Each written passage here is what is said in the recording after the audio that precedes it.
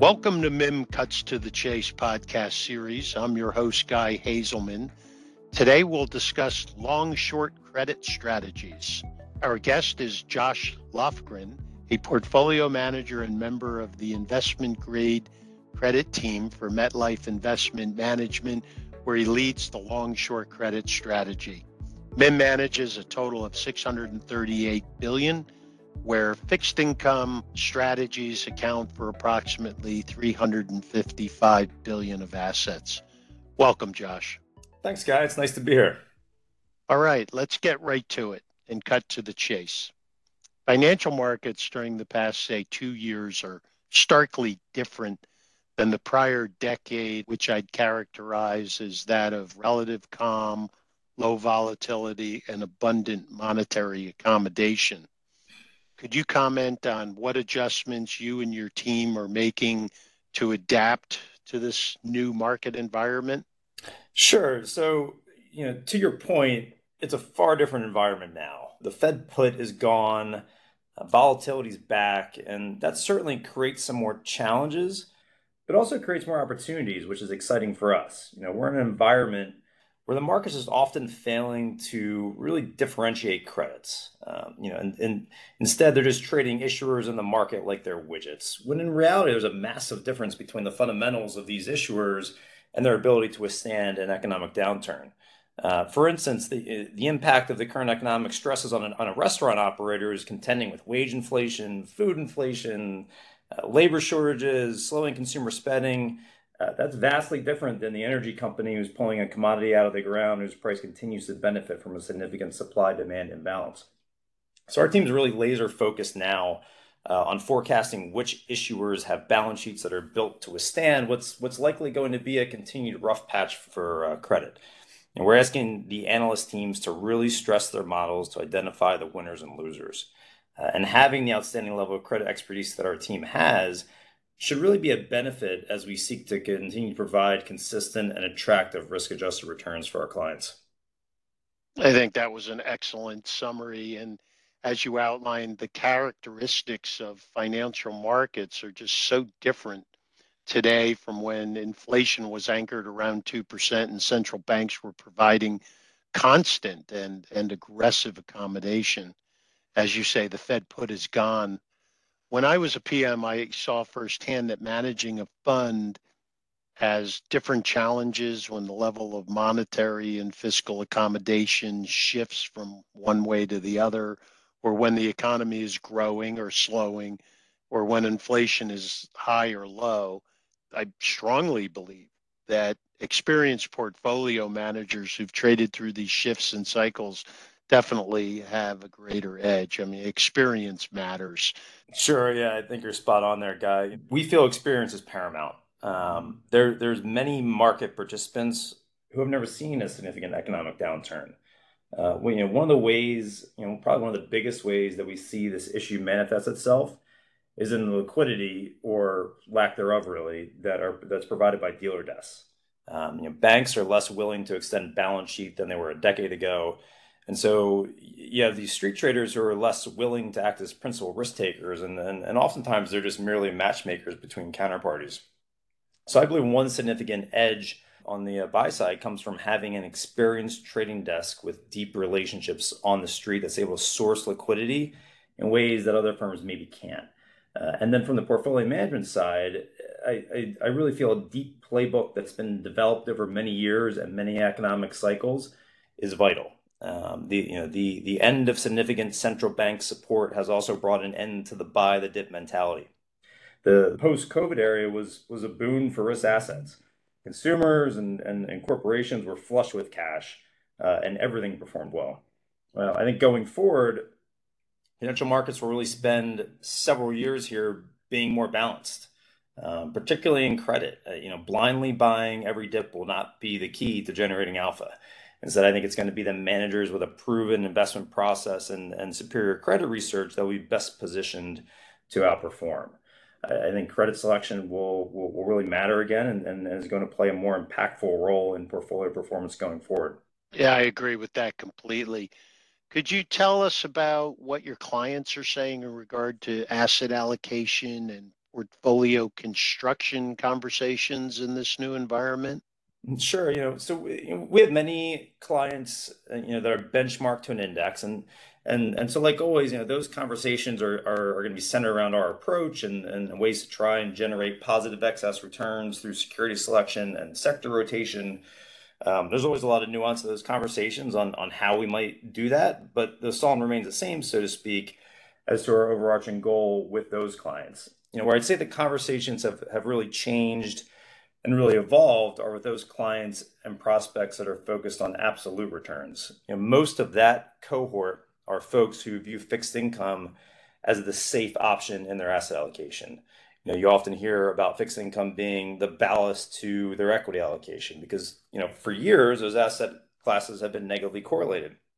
And that's the premise of the traditional 60-40 portfolio. You have that 60% in stocks that provides capital appreciation, and then your 40% in fixed income that should give you income and risk mitigation. Well, that 40% isn't giving you either of those attributes this year. No doubt the stock bond mix or the hedge that the way it's supposed to perform in a portfolio has not done what it's supposed to do. There's even some talk that this was the year that the 60-40 portfolio died. Yeah, I mean, look, if it hasn't died, it certainly seems to have a foot in the grave. I just was reading a stat the other day. The 60-40 portfolio just had its worst start to a year since 1932. If you look at the most well-known fixed income benchmark in the world is the Bloomberg Barclays Aggregate Index. That's down 10% this year. Equities, as measured by the S&P, are down 20%.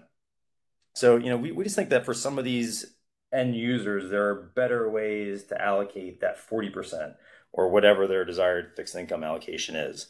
So, here at MetLife Investment Management, we've built a business on the back of traditional fixed income solutions, but we also recognize the need for alternative fixed income solutions, and that's really what long short credit is.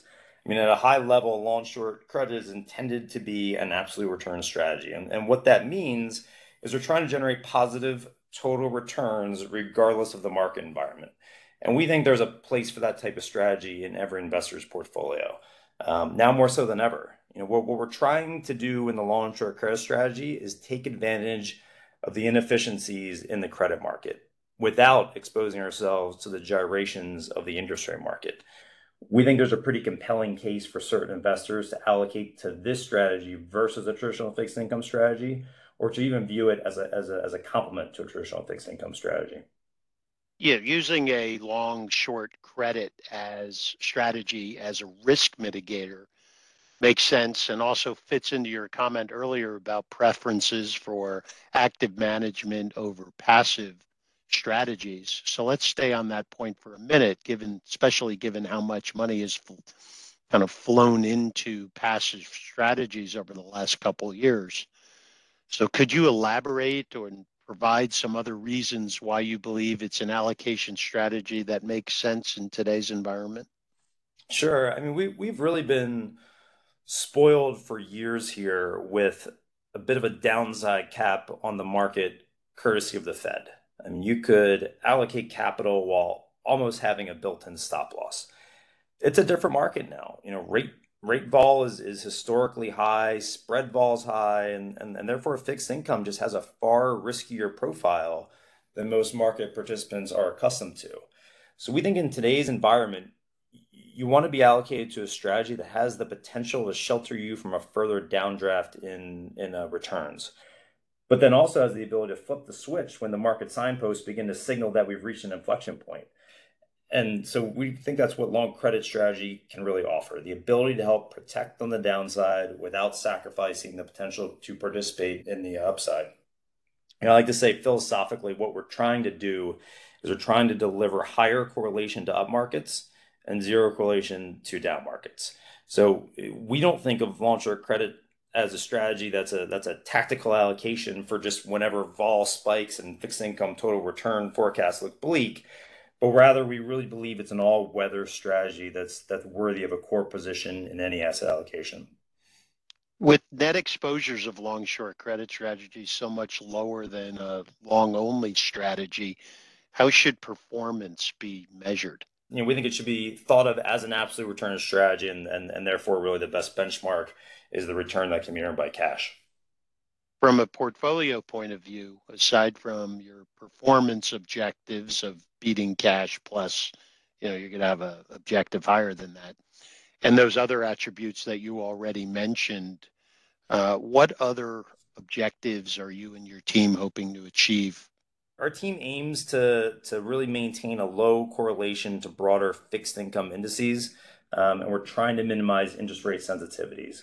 So we focus on idiosyncratic trade ideas, and the goal is really to create a strategy that can act as an attractive portfolio diversifier, a volatility dampener, and one that mitigates downside risk for a multi-asset portfolio. Given so many economic and geopolitical uncertainties, I'll outline a few of them specifically, and there are a lot, specifically with the Ukraine war, the pandemic, inflation, and divergent global central bank policies. And I agree that it makes sense to find opportunistic and risk mitigating strategies. And there was a lot in talking about those uncertainties. So with that, let me see if you have any final thoughts. For the reasons that you just mentioned, I believe it's an ideal time for investors to consider allocating to long-short credit. But not all long-short credit strategies are created equal. I really believe the implementation of the strategy should really have key tenets, and some of which I mentioned, but maybe it just makes sense to summarize them here. First, we really believe that it's important to partner with a manager who has robust resources across research, trading, and portfolio management, and that really seeks to uncover attractive total return ideas across both the quality and maturity spectrum. Second, we think the strategy should really seek to minimize interest rate sensitivity, and find idiosyncratic trade ideas that are inherently low duration.